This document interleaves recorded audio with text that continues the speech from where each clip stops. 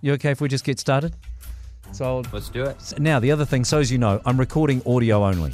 Only because I haven't figured it out yet. But it's nice to see the person you're talking to. I actually didn't know what my co-host looked like for a year because when I first started using it, it was audio only. And I'd only seen like a static picture of him. I assumed you I guys still haven't met the man in person. No. Really? I just assumed you guys were buddies from way back. Because you're funny together, you know? You seem to know each other pretty well. We've lucked into it, is what it is. You can ask about it if you like. Yeah, well, I will. I certainly will now. Yeah. Hi there, my name's Steve Joel. Welcome to the very first episode of Champions of 40K. This is me getting to know people who are champions of some part of our hobby. The people who go all in for something inside of 40K. If you ever caught my other podcast, 40K Game Changers, this is kind of the same, but different. Although I do still love a good pre-roll. If you didn't catch Game Changers, every episode is at stevejoel40k.com, so go listen. Also, once you're done with this episode, please, if you like, share, review, that'd help. Go to Facebook and follow Steve Joel's World of 40K. Every extra person is a huge help in getting other people along to listen to the podcast. Be amazing. There is a story as to why I made the choice to have who I have as my very first guest for this series. But as you're about to hear, I kind of forget to tell it for way too long. Here we go with this week's episode. My guest this week is the well-known host of the Sister Act podcast, the fourth-ranked Sisters player in the UK and top 15 in the world. He's an American in King Arthur's Court, Mitch Beard. How are you, man?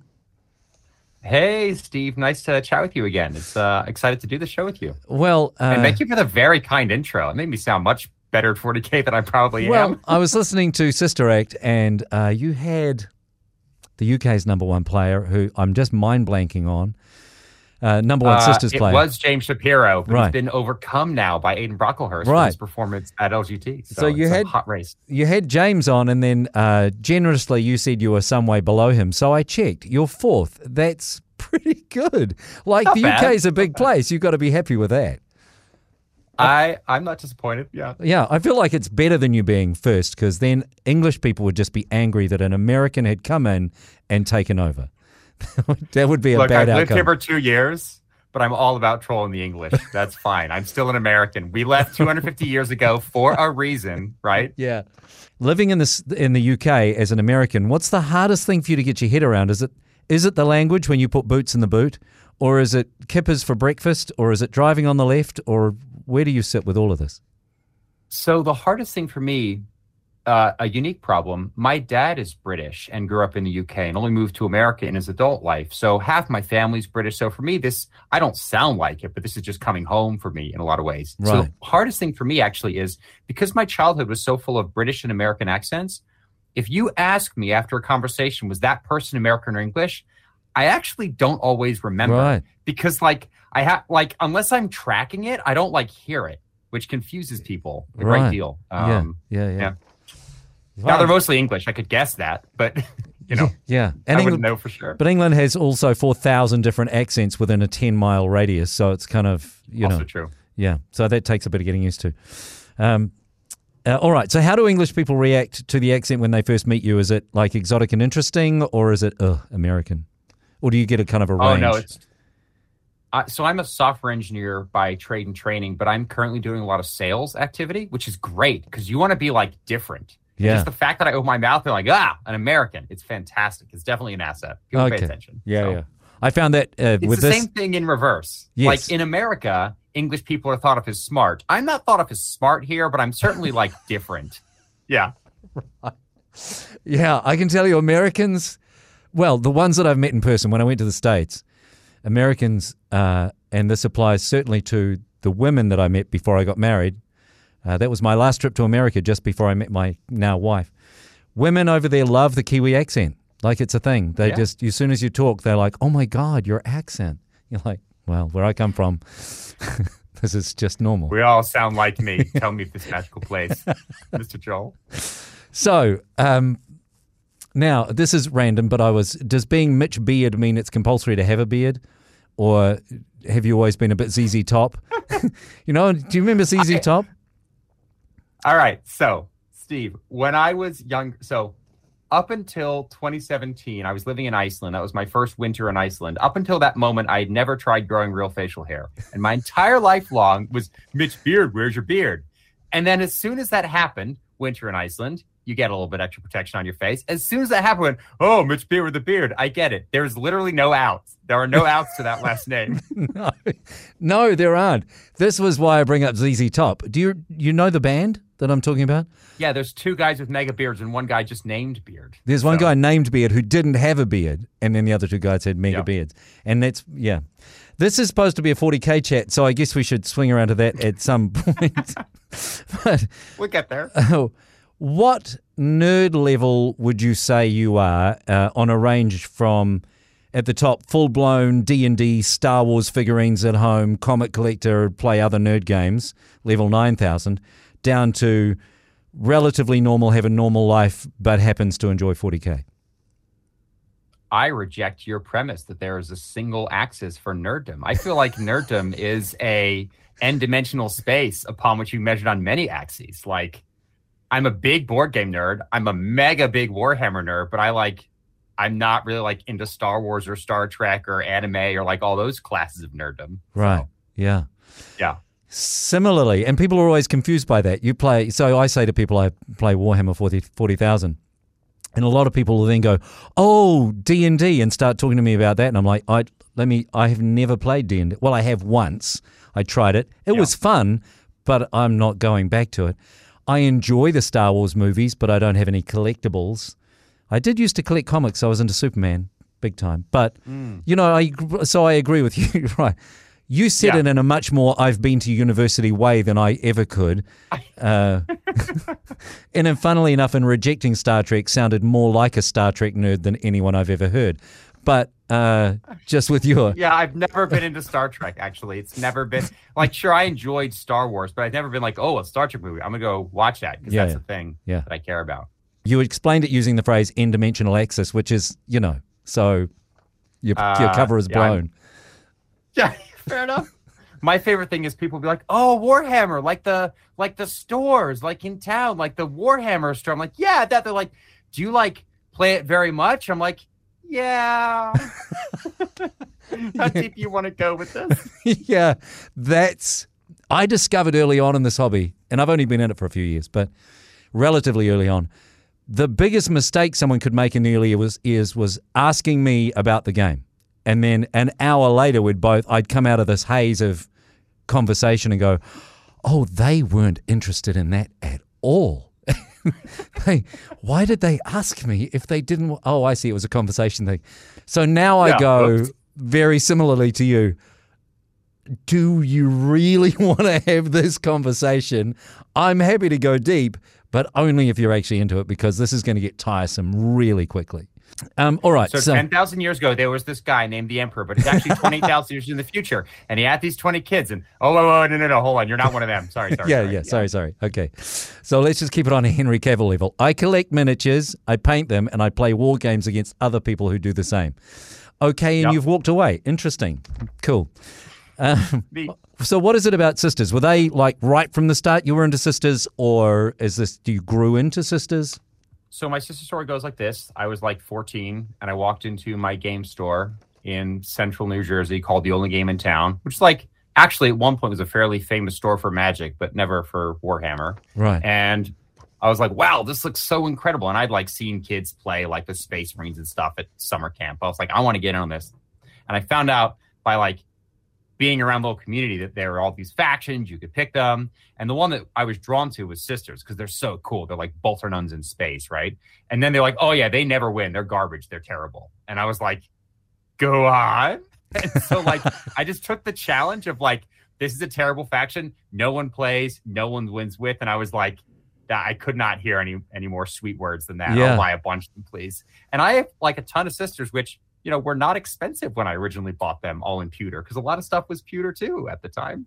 Pewter? Weird. Really? So I've heard of metal, and then you go through the metal. People often, people have been in the hobby and they're a lot longer than me, talk about, you've kids these days, you don't know how lucky you are with the plastic. It used to be metal and I had to paint that. And then the resin days, the terrible resin days, and now we're into plastic with occasional resin. I've never heard anyone say pewter before. Is this an exclusively sisters thing? Nah, just proxy for metal. It's like the metal's like a pewter mix, right? You can bend it with your hand. It's not that strong. Okay. That's all I meant. All right. Yeah, we skipped the whole resin thing. We got like a few resin characters, but very smart. We went straight from metal to Celestine to Long Vigil to the box set in 2019. Right. So it's just occurred to me that I meant to start this episode with a little story and I didn't do it. So I'm going to backtrack and do it now, just so that you know. I mean, I could do it in the intro, but then you might not ever hear it. So this new series of podcasts that I'm doing, can we indulge me for a second in this very quick story? I mean, it is your show, man. Go for it. I'd love to find out what I'm about to get into. Sounds great. That's right. Screw you. It's my show. I'll do a story if I want to. So the whole reason for this show existing is because of Mitch Beard. So what? Yeah, and this is why I wanted you to be episode 1. And you messed me around and put me off for a week, and I was like, well, now I've got to put everyone else off for a week as well because you've got to be episode 1. I'll trash his dumb last name. It's fine. So a little while ago, I had a brief flirtation with co-hosting the Art of War podcast. And with John Lennon, and we got you on as a guest to talk sisters because they must have been good for a little while there, and I know they're still pretty good, but they were really good, and so we got you on to talk about how good they were. And in the process of that, me co-hosting that and meeting you, I actually, in that moment, like when we were having that conversation, thought, God, I like this guy. I really would love to do a podcast with Mitch someday, somehow. And then I finished up the Game Changers, and I was like, how can I get this guy Mitch on a podcast or do something with Mitch? And oh my gosh. And that led down the whole thought process of just loving people who champion a certain thing, be it a faction in this case, or whatever else it might be, part of America, place in the world, whatever. And so you started it all. And I thought, well, because you started it and you were the reason that I kind of went down this whole track in the first place, you better be on episode 1. No pressure. I feel like you've just actually created a lot of pressure despite saying no pressure. I got to be on my best behavior now. Got to be witty, sharp. I don't feel like there's ever a situation where someone says no pressure and actually means there is no pressure. That phrase always means extra pressure. It's like when someone says, hey, no offense, I hate Americans. There's no way someone says no offense without saying then something offensive. That's kind of one follows the other. Anyway. I like how every region has their version of that. Like in the American South, it's bless her heart or bless his heart. And then you can say the most horrible thing imaginable. Yeah. And it's fine. It's totally fine. In New Zealand, we don't say no offense. The same bless his heart would be, I mean, he's fantastic, but. Well, he's a lovely guy, but. And then just whatever, slay the person, whatever you want. Okay, back to sisters. So you've been playing them and I love that you know, when you get guests on your podcast, you ask them how loyal they are. They're loyalist, kind of how long they've been playing sisters. My several sisters, it was the very first game I played against in my very first tournament with sisters, and I got demolished. And I've continued to be demolished by sisters in all but one tournament game that I've ever played them. So I have terrible associations with sisters. Good. We'll start with some trauma and work from there. Yeah.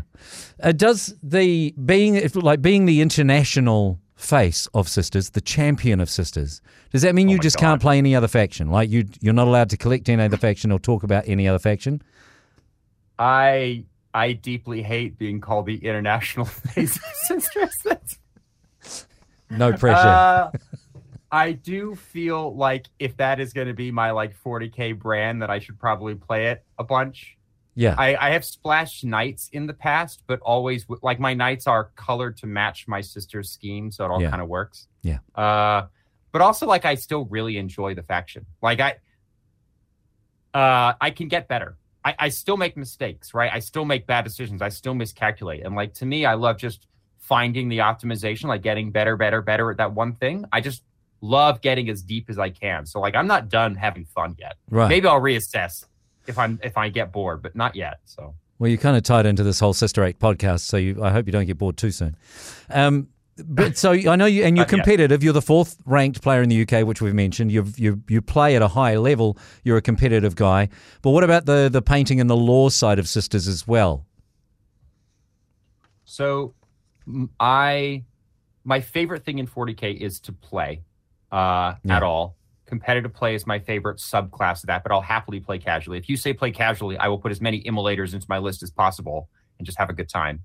I have a bunch of stupid ready-to-go lists if someone wants to play casually. Yeah. I enjoy painting for the calm at the end of the day hobby that's not a screen aspect, but it's not like the thing which really draws me in. So I would say it's probably playing, lore, painting in that order, because the lore is just so good. There's not a lot of it, but my God, is it good for Sisters. It feels like there's, I mean, and then I haven't examined it too carefully, but then I'm a Space Wolf and Knights player, right? So Space Wolf, there's there's heaps of books and lore, but Knights there's nothing. Like there's a little bit in other stories. So I see both sides of it. Feels like Sisters has enough lore though to keep you going or to keep you happy. But are there Sisters specific books that you can buy and get? There is the James Swallow series, which are the first ones ever done. Don't ask me what they're called, but one of them was like Sisters versus Necrons, and then the other one was like Sisters versus Psyker, where like this character is like going after Rogue Psyker and gets tied up in the Ecclesiarchy and all this stuff. So that was like the classic books. Right. And then there was a long time with no books. And then I think Games Workshop figured out the Sisters are awesome. They have like this incredible IP just sitting in a corner. And then they got Danny Ware to write a bunch of books, and she did a series on Bloody Rose. They're all like tight little mini novels, and they like pack a punch. And then there's some other stuff in there too, like Mark of Faith and Celestine, and there's a Stern book. So they've like added stuff over the time. It's definitely like a stable of authors who write Sisters content now, which is obviously way cooler than James Swallow did a book 20 years ago. It's nice to have, It's not bad. It's nice to have some updated stuff, and it's nice to when you've actually got books and lore you can read. Did you find when I played Black Templars, because that was my very first army, Black Templar, and I read the Armageddon series, and oh my God, that just when you read it, you go, oh yes, now I'm all inspired and enthused again, and I really want to do some more. And does reading the books have that effect on you with Sisters? After reading the Calth book about the Ultramarines, I had all this like sprue from like starter boxes from 8th and 9th, and I was like, I just bought a bunch of like Ultramarines like 3D printed symbols, put on the knees and the shoulders, and I had like horsehair helmets and all that stuff. They're still in a box, still not even glued on. But like I got real hype about it for a bit. And maybe I'll get back to there one day. All right, so where are Sisters at now then? How are we looking? How are you feeling about it? So right now, Sisters are competitively in a good spot, meaning they're not like busted S tier and everyone hates them. They have like a 54% win rate, which is within the newly defined like target of like 45 to 55 that Games Workshop has publicly crowd about recently. So we're just fine there.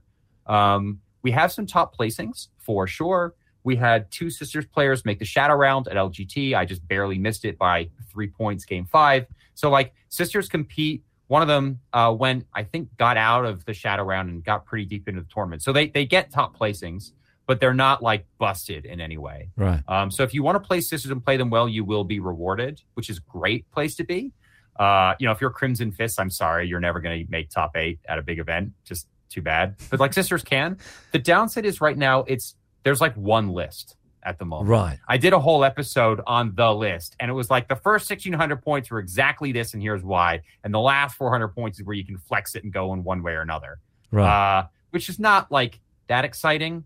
There are a few players who are doing crazy things. Like there's a 9 Paragons Warsuit list floating around, which exists. One player's playing it really, really well in Singapore, but like almost everyone else is doing the same thing. But which is a little sad. I feel like that's the same in every faction, almost every faction, is that there's the list that because of the interwebs, perhaps the list that people settle on and you go, okay, this is, and it's got to be super similar. And then every now and then you get some outlier, like super good player who will take Space Wolves and go, you know what, I'm just running Dreads, all Dreads, that's it. And they go nuts on it. And then a few other people try and copy it, and they just say, okay, this isn't back to the 1,600 points. And, Space Marines, every list has that very similar problem, and the internet hasn't helped. But the other thing for Sisters must be that because it's not busted, all those top players, like top, the guys that swing from faction to faction as they get amazing. Yeah. And I'm not looking at Manny Chima specifically, but that kind of guy. Boy, God, I hope he's listening. When they get out of a faction, the fact that Sisters are still at 53, 54% without any of those guys, that means they must be in a pretty good spot for guys like you who are kind of, without being disrespectful, I want to say that next tier down kind of player. Oh, I'm 100% next year. And I can feel it when I'm playing against like a consistent 5-0 player. I can feel that. That's not complicated to know how that's a different kind of a game. But yeah, I mean, when you see that kind of win rate, there are plenty of people who struggle to do better than 2 and 3 with them, or maybe pull the 3 and 2 because it's just like not an easy faction to play and it punishes you really hard when you lose. But yeah, if you know what you're doing, like you can 4 and 1 consistently with an event. Like I think player skill says you can consistently 4-1 unless you have really bad pairings, like any UK super major. Right. Yeah. If you play your heart out. Yeah. And nice. It is a complicated faction though, right? Like for a person that's not dedicated thinking about it all the time, you kind of go, it looks like an army that could be fragile, but it trades super well. It feels like a faction that you are going to have to dedicate some time to it. I guess I'm asking, if you're a new player wanting to get into Sisters, don't expect to be great at it straight away. Is that a fair comment? Yeah, I mean, like new players will do things like try to control space by putting units in the places they think they need to control, like on the objective, for example. Sisters hate that. I control space by being very far away and guaranteeing long repentia charges, right? So you just have to like think a little more defensively, a little more about like space and pressure and control rather than more like go out, shoot guy, be somewhere in the middle of table. It's just like that's a style that doesn't really work. I feel like that's any combat army. Not that I'm a high level, I'm nowhere near the level you play at, but it feels like, you kind of have to get used to the counterpunch. That's where you're really sitting is counterpunching those guys that want to come at you. And what's really interesting is that's like the baseline. Like that'll win you more games than you will lose if you just play conservative, probably more conservative than most people think. If you play really conservative, that's fine. I like to joke round one, you never actually play Warhammer, right? You just like hide from one wall to hide behind another wall to set up. But the interesting games are the ones where you can't do that and you actually have to go pedal to the metal. And like all the book, which you're told is correct Sisters play, is actually wrong. In a certain matchup on a certain table, and knowing when to flip the script is really also important. Like, you're not going to get to 5-0 without one of those games being like, no, I got to play differently today. And so it's kind of cool to have to know that too. Yeah. Now, so, like if they were to take it all away, like I say, when 10th comes out or all the books are rewritten or whatever. Yeah. What do you see, or what would you like to happen with Sisters? I guess we can't say what do you see happening because who knows what James is thinking. But what do you want to happen? I mean, I think I want the same thing most people want for a faction that they play predominantly, which is more variety, like more viable variety. Right. At the moment, the way the game is played, if Repentia are good because the meta like allows Repentia to be good, Bloody Rose is going to be the only choice. It's not really a conversation topic. But if Repentia are bad, like maybe you have to open up other orders to like solve certain problems. Like during the Tal Stodes meta, I was running 30 Saxons as Valorous Heart, the ladies with the halberds and the shield, because that was like my, show me where they touched you, horrible meta response to that moment. But like, what I'd like to see is maybe a bit of better power distribution where like I could take a combat unit not as Bloody Rose and still feel like it was a good choice. And then I feel like it would open up more builds. So like, that's what I would like. I'd like a power balance between the sub-factions so more play styles open up and I could like build an army more suited to me that doesn't have to be punch you from behind a wall, no matter what. So similar question, but around the other way then, while we'll stay on Sisters for a little bit, but and then we'll move on, I promise. But same question the other way around. Is there something that you just love so much about the way they play right now that you would like to keep it, like the Miracle Dice, or in moving into 10th when they change everything, is there one thing you'd say, just please let us have that? first off, of all the people in the world, you don't have to apologize for me for spending 2 lime talking about sisters. I'm so far testing the limits of that. But if they keep anything, I'd want to keep Miracle Dice. It's just such a cool faction mechanic. Yeah. Like it represents like a faithful sister just being like, no, I'm going to do this because the Emperor wills it of me. Like it's just such a cool thing. Yeah. And then it's a combination of how much grief it can cause your opponent and also how hard it is to play Miracle Dice properly that I just really, really enjoy. It definitely, it's one really of those, fun. playing against it, it sucks. It's horrible. It's like, so I can't go there because you can guarantee the charge, and I can't do that because you can guarantee wounding and doing mortals, and it's just, it's tough to play against. But then it can go against you as well. I'm only rolling 1s and 2s for Miracle Dice, which obviously won't happen very often, but there must have been those games for you that you can go. It certainly does. Yep. You play enough games and that's what happens. In round 5 of LGT, I was going into Dick Vanderharsh. He's one of the best Necron players in the world, plays for Team Netherlands. And there was a moment where I had like some Zephyrin behind a wall that tactically needed to make a 9-inch charge to get up the board far enough to kill the unit they need to kill and stay behind cover. Right. And if they went less than that, they would just get picked up immediately. In 3 rounds, I could not put together a 9 with 2 Miracle Dice. It only happened round 4. Wow. And it was just so... Wow. So frustrating. Come on, man. But like, that's what happens. It's a dice game. Yeah, right? yeah, It's going to go that way sometimes. God, I was playing a game with a friend a couple of days ago. I wanted to try a Knight Valiant again. I'm tangenting, but I do this. I wanted to try Knight Valiant in a list, and I had this like quite cool competitive list in a Knight Valiant that I thought against him, it'll live, and it's got all this shooting if it can get close enough, right? Yeah. And so he's playing Chaos, and I get out, and it's perfectly. Turn 3, I'm like, cool, I have lived, and I'm full wounds, and I walk to the middle of the board. Everything's within 18 inches, and I've given it an extra 6 inches of range.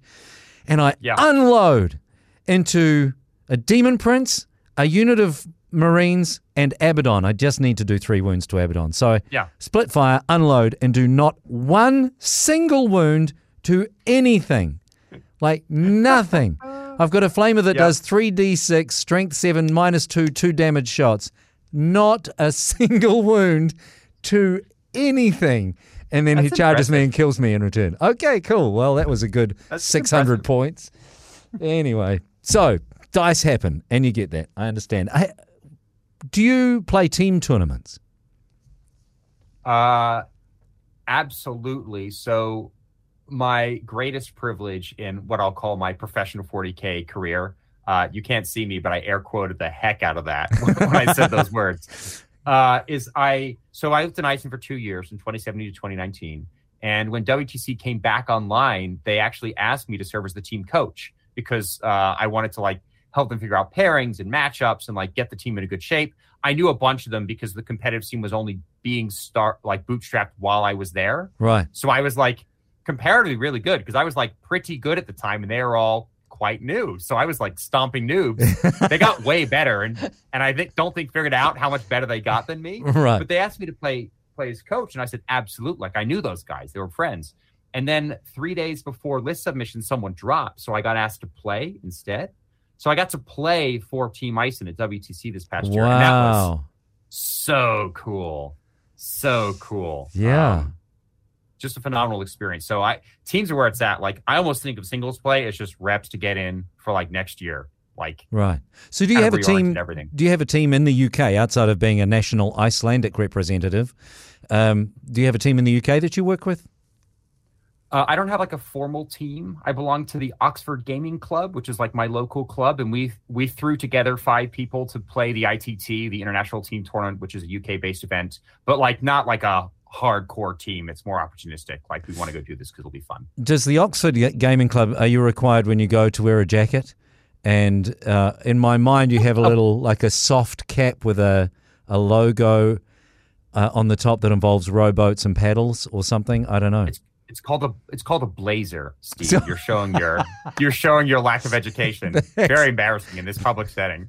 I'm so colonial. You're right. It is a blazer. God, my son is getting one next year for his high school, so I should know. But so you must wear a blazer to the Oxford Gaming Club. And do you play terribly, terribly often?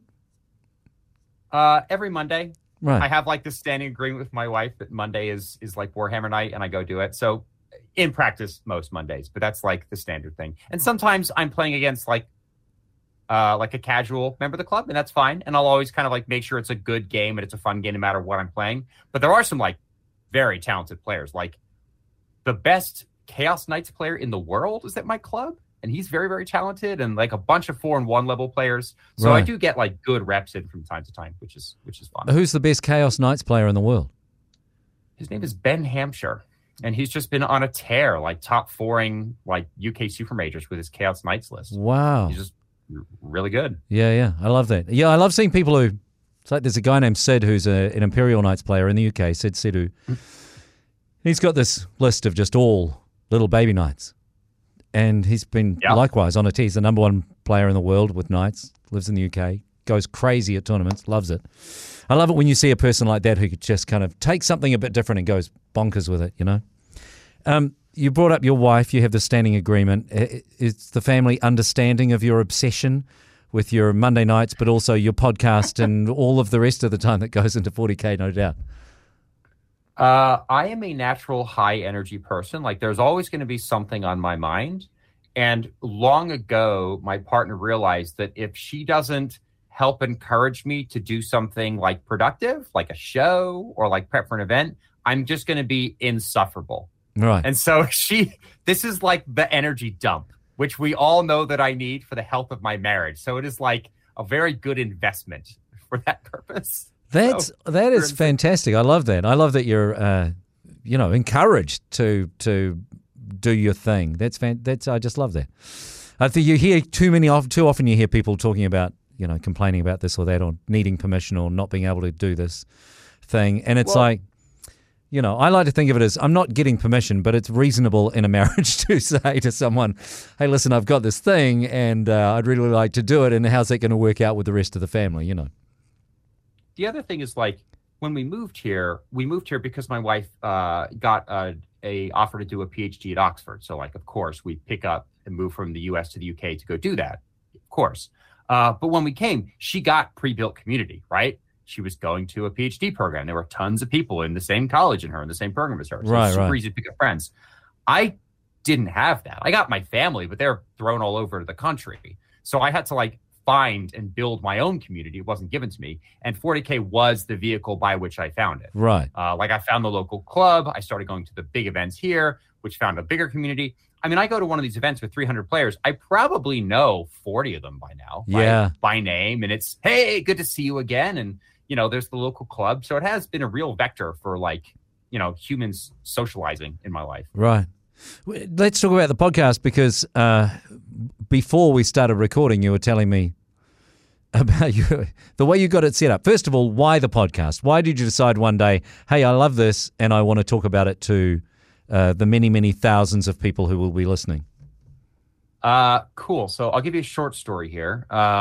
It's LVO 2020. So it's January 2020, 2 months before the end of the world. And I'm a very active member of this online community around the Best in Faction podcast. So I know like a bunch of people digitally, but I don't really know them in person. I get to meet a bunch of them in person. And on the Saturday night, I meet up with a friend, Tyler Agee, who's a paragon of the Pacific Northwest community. And he's like, hey, come out with me. We're going to the Caesars buffet, like the fancy, all-you-can-eat expensive buffet. I'm like, great, let's do it. Let's go. And so he and I go there, and we're like, yeah, we'll probably see some people along the way, right? A lot of people are going there. Fine. So we sit down at this table, and no kidding, as I sit down at this table, other people start to fill it up who know Tyler. And I start to realize I recognize a lot of the voices of the people filling up this table. And at this table, when it's all said and done, we've got Adam Camilleri, who showed up. We've got Peter the Falcon, Val Heffelfinger. This is the height of their 40K Stat Center powers when it was all the rave. We've got Paul Murphy sits down at the table. And like, wow, for whatever reason, it becomes like, 40K celebrity table plus Mitch, who was like a completely unknown 3-3 scrub also at LVO. And like, Paul Murphy's like, hi, my name's Paul. Like, nice to meet you. And I'm like, I should go, oh, hi, I'm Mitch. But I'm thinking, I knew your name before you said it. Like, I had like this moment of like, oh my God, they're all here. What am I doing? And they started talking about podcasting and finding people to edit, like all this thing. And I go back home to the room afterwards, and my wife and the and kids had come, or because like, why not? Like, they were going to spend a weekend in Vegas. I had the hotel already. And my wife was like, like, they're not special, right? They're just like idiots with microphones who you've heard before. And I'm like, you're right. I too could be an idiot with a microphone. And so that actually was the driver, was my wife being like, you could just go do this. Like, don't be so impressed. And then COVID hit. I had nothing else to do because everything was locked down. So I started it like in early COVID, because that was like the two drivers. Right. And obviously, your co-host is a longtime friend and someone that you knew well in the United States, and you guys decided to do this together. This is my favorite thing. So Rob Helton and I were like both hyperactive personalities on the Best in Faction Discord, like sisters, like channel, right? But like a bunch of other people. And I announced, like, I'm going to do this show. It's going to be called Sister Act, which was suggested to me by like someone in the Discord. I believe it's actually Mitch Pelham, one of the co-hosts, suggested the name. Right. So like, I had a name. What else do I need? Oh, I need a co-host. I was like, anyone want to do this with me? And Rob was like, yeah, that sounds fun. So we have this call. I'd never met the guy in person. I didn't know what he looked like. Didn't know anything about his person. I didn't know what he sounded like. We'd only ever like text chatted before. So we have this phone call where we're like meeting each other and being friendly, but also judging each other deeply to see if we'd be good co-hosts or not. And the judging went well. And he's like, yeah, I love sisters. You love sisters. I'm really great at hobby. I'm kind of learning. You're a pro. Like, you've been playing all the time. This is a great match. Great. I only found this out. So to this day, I've never met Rob Helton in person. It took an entire year before I knew what he looked like, because the casting software used didn't do video for a while. And then when it did, I was like, oh my God, it's you. And here's my favorite bit of all this. At the time Rob said, I love sisters, you love sisters, what he left out was that he had only just bought the 2019 starter box, and he hadn't even assembled all the minis yet. So he wow. Nothing. Wow. Okay.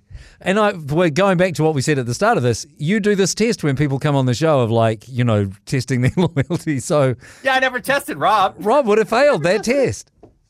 Yep. So good. But you know what? I'm glad I never did, because I think the heart of the show is that we have really good banter, and everything else is kind of, like, that's why people come back. They come because they're promised quality sisters content, but they come back for the like that part of it. Yeah. And, it just happened to be magic that we just, lucked into. So yeah, you guys are funny. You listening to the podcast, you assume that you have known each other for years and that you're just friends. Yeah, it's. I mean, at this point, we have. At this point, that is true. Right, so, yeah. Right. Do you find when you first set it up and you first said to people, I'm going to do a sisters podcast, did anyone say to you at that point, wait, you're going to run out of ideas if it's just sisters? Did you feel like it might be too limiting? I mean, I didn't care, because I was just rolling the dice. Like, I'd never podcasted before. I had no goal. I wasn't like, I'm going to build an empire and this will be my new job. And I was like, I'm going to go have some fun and see what's up. So I didn't really care what anyone thought. I was told episode 10 was an interview with Jack Harpster before he was on Art of War. Like, he was like the big name that he is now. And he just came on. He had like won a TTS tournament that Art of War had thrown, but he was just like a Patreon like I was. And so I brought him on, and before the show, he was like, what are you guys going to do when you're running out of content? I'm like, I don't know. We'll figure it out. And this will always sit in my memories, him being like, you're a bunch of idiots. This is doomed to fail. And that was like, 30 episodes ago. So yeah. Listen, I don't know if I agree though. And I feel like there's unlimited content in Warhammer, and all you're doing is looking at all of that through a sister's lens. So you can do whatever you want through a sister's lens. You'll be fine. There's heaps, isn't there? There's 30 factions. Unlimited divided by 30 is still unlimited. That's just math, man. That's right. Do you have a degree in math or something? Because we keep coming back to the computer science. Sure. My brain is wired a certain way. I can't control it. I learned to stop apologizing for it a long time ago. Do you have other podcasts that you listen to that are inspiration for what you do? Or did you have, when you were going into this, did you kind of think, we want to do it and sound like that or be like those guys? So I had two inspirations for this. One was what was the? I'm forget the name of the podcast. I'm so sorry. It's a British show. Peter the Falcon's on it now, but he wasn't originally. Oh, The Honest Wargamer. Honest Wargamer. They did an episode when they were fairly early on. I don't know why I forgot that. Apologies, listeners, for hearing me think out loud. They did an episode a while back ago where they spent an entire episode talking about the Necron Warrior. And they literally for 2 hours talked about the Necron Warrior. And I couldn't get enough. I was like, finally, someone giving an appropriate amount of depth on what is actually a very complicated thing to think through. Like how you could arm it, how you could play it, what kind of list archetype you build around it, how you would support it. Like all of it took 2 hours. And I was like, that's proof that there is no limit to how much you want to zoom in on something. So I have done an episode on Zephyrim. I have done a 3-part series on the Mortifier. Like, you can do this and it's still be good content. Peak Sister Act, those 3 episodes. I love that so much. That's good. And what I knew was the best players in the world had all this in their heads. Like, they're playing better than everybody. They know more than everybody. It's there, but they never get a chance to talk about it because you come on a show, and if you talk about the New Balance data slate, you have to cover the impact to the whole game. It's an impossibly large thing to talk about, so nothing gets any level of real treatment. And they'll say things like, oh, well, if you're building like a pressure list with a heavy focus on defense, then you need to do this, that, the other thing. But that's too abstract. Like, that's not enough knowledge to help people get better at the game. So my thinking was, if I could get them to speak for many hours at a time on something much more micro, it might actually be like really interesting. That was it. The show's predicated on guests. We almost always have a guest. That's like a core part of the experience. And you still enjoy it? Like, can you see yourself keeping on doing this for a little while? Oh, yeah, absolutely. We had an unfortunate couple months pause this past summer because Rob and my lives just simultaneously exploded, which is unfortunate. But no, I right now at this moment, I have 3 shows that I want to record with 3 different people. And it's just a question of like a matter of time. Right. And I'm going to probably lose one because I'm just going to roll forward to the next batch of ideas before I finish out this one. So I'm never lacking for ideas. Yeah, that's awesome. That's awesome. So we've got more Sister Act to look forward to. And what about event-wise? What's the next thing for you? Where are you headed next? As part of my healthy relationship with my wife, we have an agreement that I get to go to a super major every other month, which is like pretty great, actually. Like 6 of them in a year, 6 weekends away. It's like great. I'd really love it if your wife could email my wife about that arrangement and the finer workings of it, because that would be awesome for me also. You are actively podcasting, my friend. I feel like you've already done pretty good on the negotiation table. Done okay. So the next one for me is Leicester. Basically, I try to get like a UK Super every 2 months. The cool thing about the UK, if you don't live here, is there's this organization called the UK Tournament Circuit, the UKTC. It's run by this guy named Zach, who's incredible. And every month, they take what presumably is a couple of trucks and they drive them to a convention center somewhere else in the UK, lay out the same terrain, the same mats, the same tables. They have like a different event all over the country. So if you want, you can play a 300 plus player event almost every month of the calendar year. Yeah, it's pretty amazing. So I just get every other one. Yeah, every other one. Zach has, that's been a big thing over the last, since the end of COVID. I say the end. Yeah. That's way too, you know what I mean, since we kind of got back to relative normality. So this has been a big push, and now and more, and now I see there's a teams tournament coming up as well. So there's more and more events getting thrown into that calendar by Zach and his team. It's great. It's great for you guys. Yeah, it's wild, and the events are really well run. You know, it's the country's not big either. So even though one event might be up north in Manchester is in the north of England, or down south, more like where London is, the really competitive players they're driving wherever, because it's only a couple hour drive anyway. So it is like quite a fairly tight-knit community once you get into it. Right. There was a fun phase where this one person was responsible for half of my losses on the UKTC circuit. I lost to him 3 times in 3 events consecutively. So you do hit the same people over and over again at a certain point. And then when you get paired against him again, you're like, so when you get, what type of guy are you? When you get paired against him again, do you think, here's my opportunity to beat this guy? Or do you think, oh crap, here we go again? I can only ever be fired up before a game of Warhammer. There is no alternative. Let's go. This is the time. I'm going to tear you to shreds. I figured it out. I'm a better player than I was. Let's do it. Of course, when I dropped to 0-3 in my record, I was like, man, that was such a fun game. Like, I love playing it. She's like, yep, I'll play you anytime. And I'm like, oh. Do you tilt? Do you tilt? Are you a tilter in game? No, it's very hard to tilt me. I think it might be my math brain, but like my math brain understands that probability does not follow what humans think probability should be. And like the other, so that's part of it. Like I can kind of internalize, okay, I rolled 4 out of my 24 4+ saves. Like it is within the realm of possibility. I roll a lot of dice a lot of the time. It's going to happen. But the other thing, which I think is even more important, is 40K is a social contract, right? It's like a slow speed date. You're going to meet someone for 3 hours. You have this super weird thing in common, and you should walk out friends if you do it properly, right? How can you spend 3 hours with a fellow nerd in the same, on the same nerd axis as you and not like them at the end? And so to me, tilting actually is an act of unkindness because the opponent didn't choose to high roll you, right? They didn't force you to low roll your dice. So when you tilt, you give them a bad play experience for things that are out of their control. And I think that is just fundamentally like bad behavior. And that is always very top of mind for me. So I just joke about it instead, revel in it. Yeah. Nice. Well, like you said, just make it fun for everybody and just have fun with it because that's all it can be. You can't control the dice rolls. And some people try, though. You see them like rolling a certain way, back of the hand rolls or rubbing the dice together or turning all the heads to sixes before they roll or whatever. People try, but... The harder thing is ensuring your opponent has a good play experience when they're getting bad dice or when they're like clearly going to lose the game because you've outplayed them or because of the way the game worked out. Then I think it's even more incumbent on you because like it's hard to have a good time when you're losing, right? So there's even more responsibility to like cheer when your Vol gets killed in combat by a free roll, right? Like find a way to get on their side. I think it's really important. Yeah, I agree. Oh, I'm great at that. I'm fantastic at winning. Just doesn't happen very often.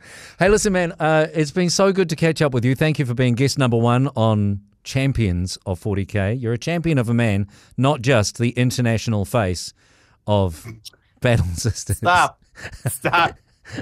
How did I do, Steve? Is the show canned? You're like, you know what? This isn't going to work. Never mind. Well, Never meet your heroes. There was zero expectation, and you rose to it. Is that?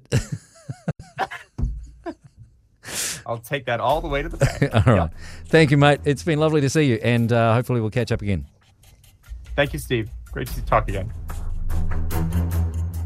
A big thank you to Mitch Beard. Make sure you go check out the Sister Act podcast. Mitch and Rob do such a good job. Also, thanks to Frontline Gaming for having me. And hey, if you want to buy stuff from Frontline, if you do it through the link in this episode or the link at stevejoel40k.com, man, that would help me a lot too. Just keep on podcasting, help with gear and stuff. Thanks so much for listening. We'll see you next time on Champions of 40K.